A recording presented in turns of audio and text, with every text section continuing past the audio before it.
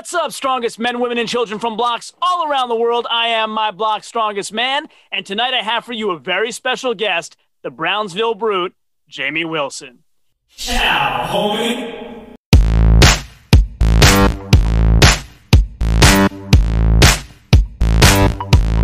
Welcome back to My Block's Strongest Man, where we bring strongman into the mainstream by discussing all of the latest strongman events in the greatest analytic detail that you'll find anywhere on YouTube. Remember to follow me on Spotify or Anchor so you can get notifications of all of the great interviews and analysis of competition prep that I bring to you weekly on this podcast. Share these episodes across all of your social media, and of course follow me on Instagram at MyBlockStrongest, and on Twitter, and on my flagship YouTube channel, My Block's Strongest Man, where you can get full video versions of everything you hear on this podcast. If you'd like to support the podcast, click that support button and support us in any way you can. It's greatly appreciated and helps us keep bringing you this high quality content. Now on to today's topic. All right.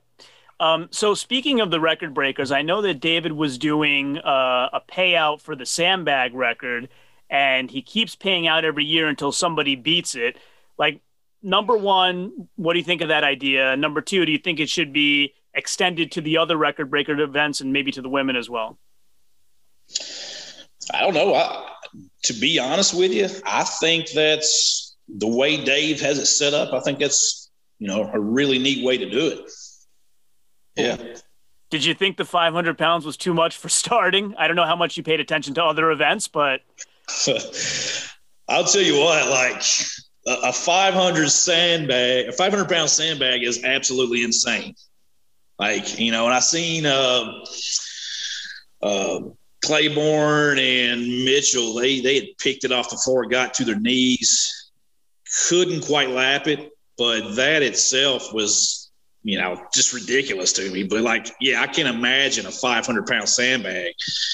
I have a 400 pound sandbag here in my garage, and I haven't ever even budged it.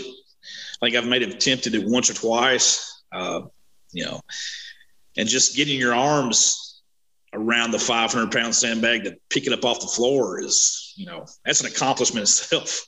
Yeah. I mean, I was having this conversation with John Greaves, and so, I understand his position of you want to make it difficult to attain, so the record isn't broken for a while and whatnot. But my perspective was, so I don't know if you've ever seen the show The Strongest Man in History, but it was Robert Oberst, Eddie Hall, Brian Shaw, and Nick Best.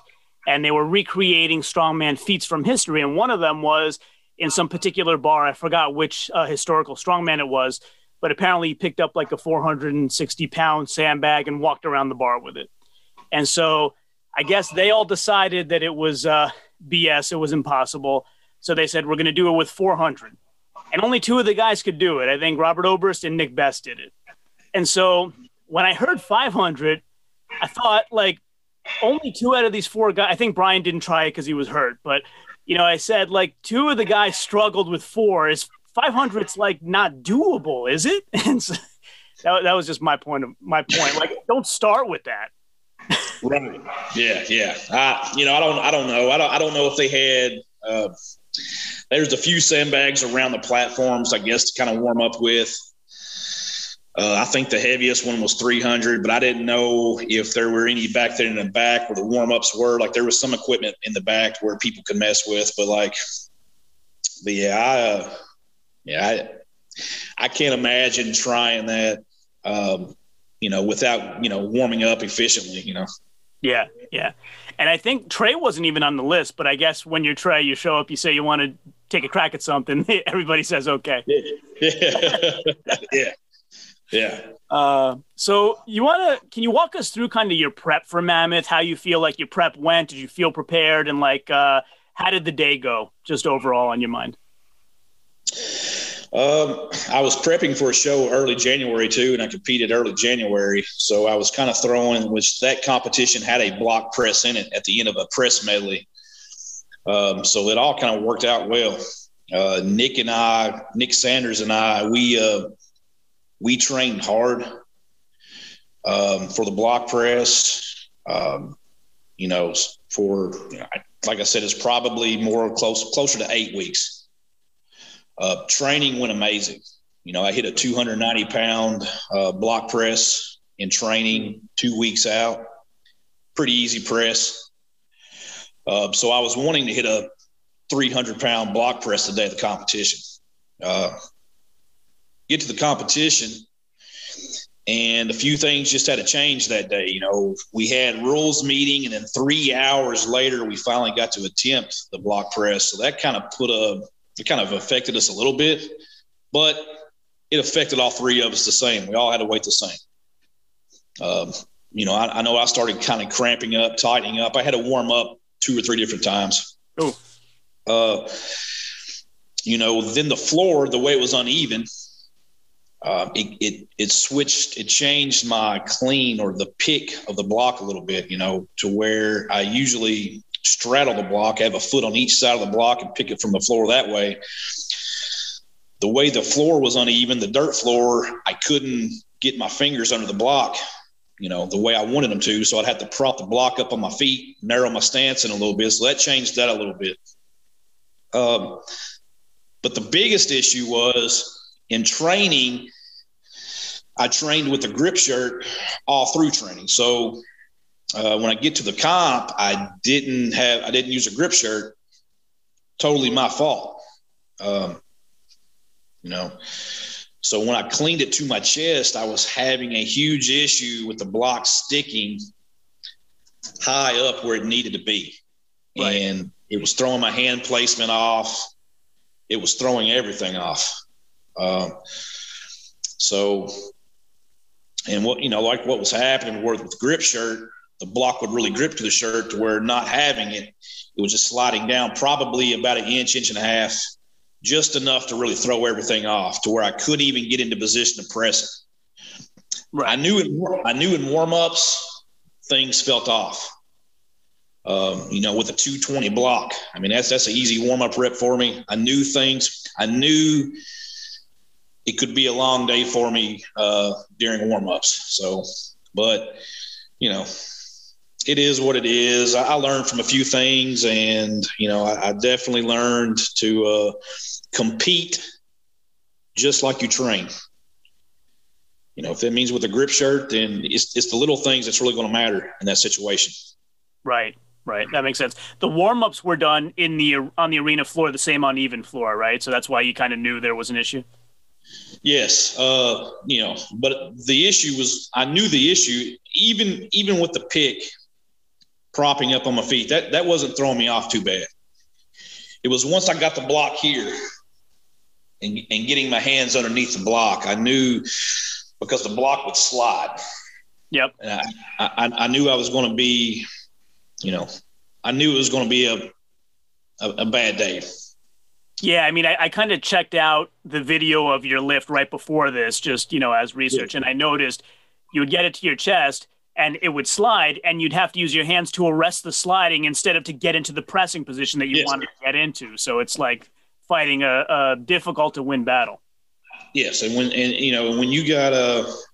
you start getting heavier weight on your chest like that, if you're wasting your time just a half a second, it's taking from you, Right.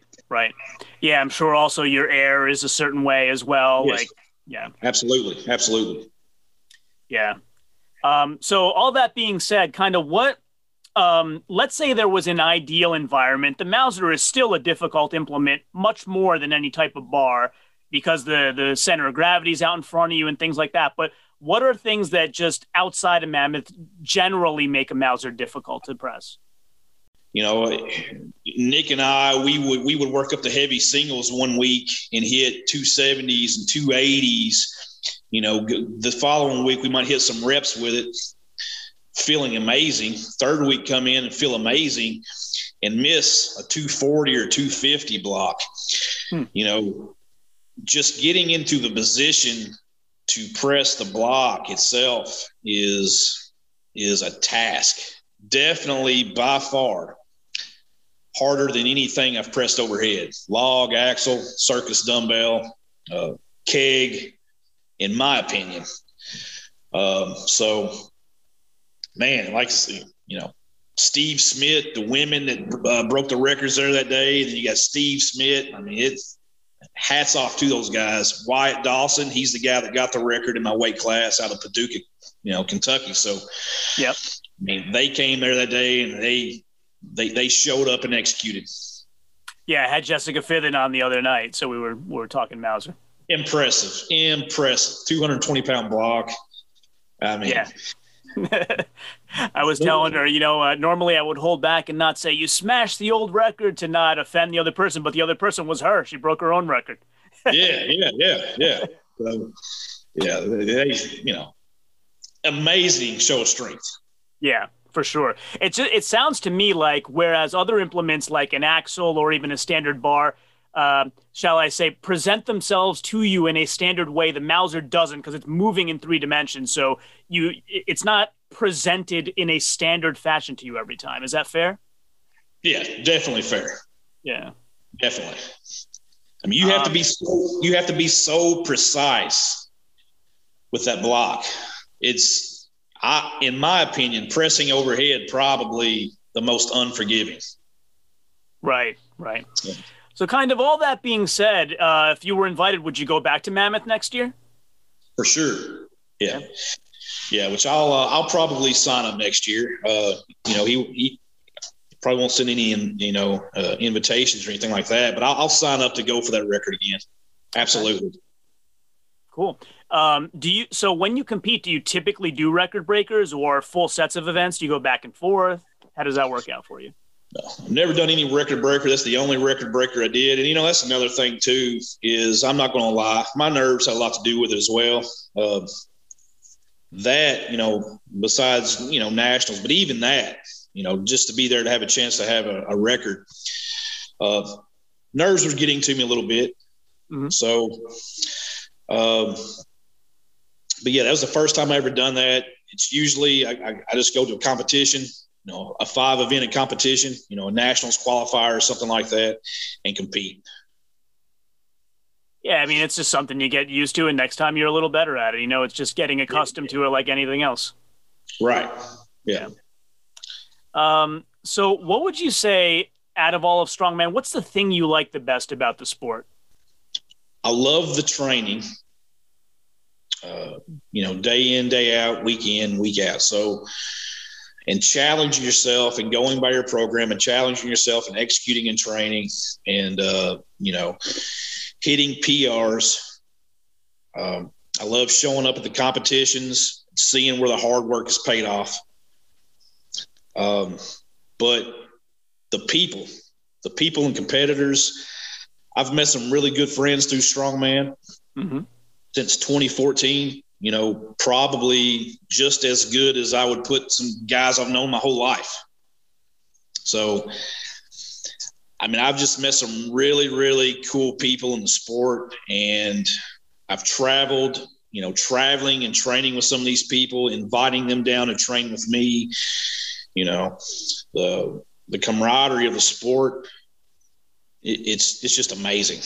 Yeah, everybody I talk to says that, and especially the ones who have done powerlifting before that say powerlifting meets are like you go with your head down, nobody talks to each other, and you don't want to be bothered. But strongman, like people are sharing food, they're laughing together, they compete, but they're friends, they root for each other, and you can see that from a spectator's point of view.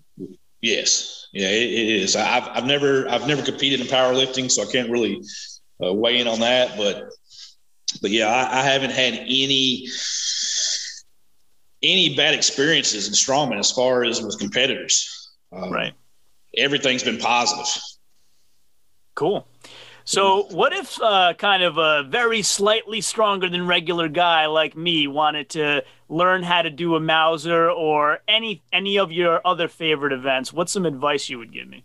If you wanted to learn how to do a Mauser, I'll just be honest with you right here. I would do maybe what I might do is try to reach out to Steve Smith. Okay. Yeah, for sure. Go straight to the man. Good advice. All right. So we've been talking a lot of strongman. What hobbies do you have outside of strength training?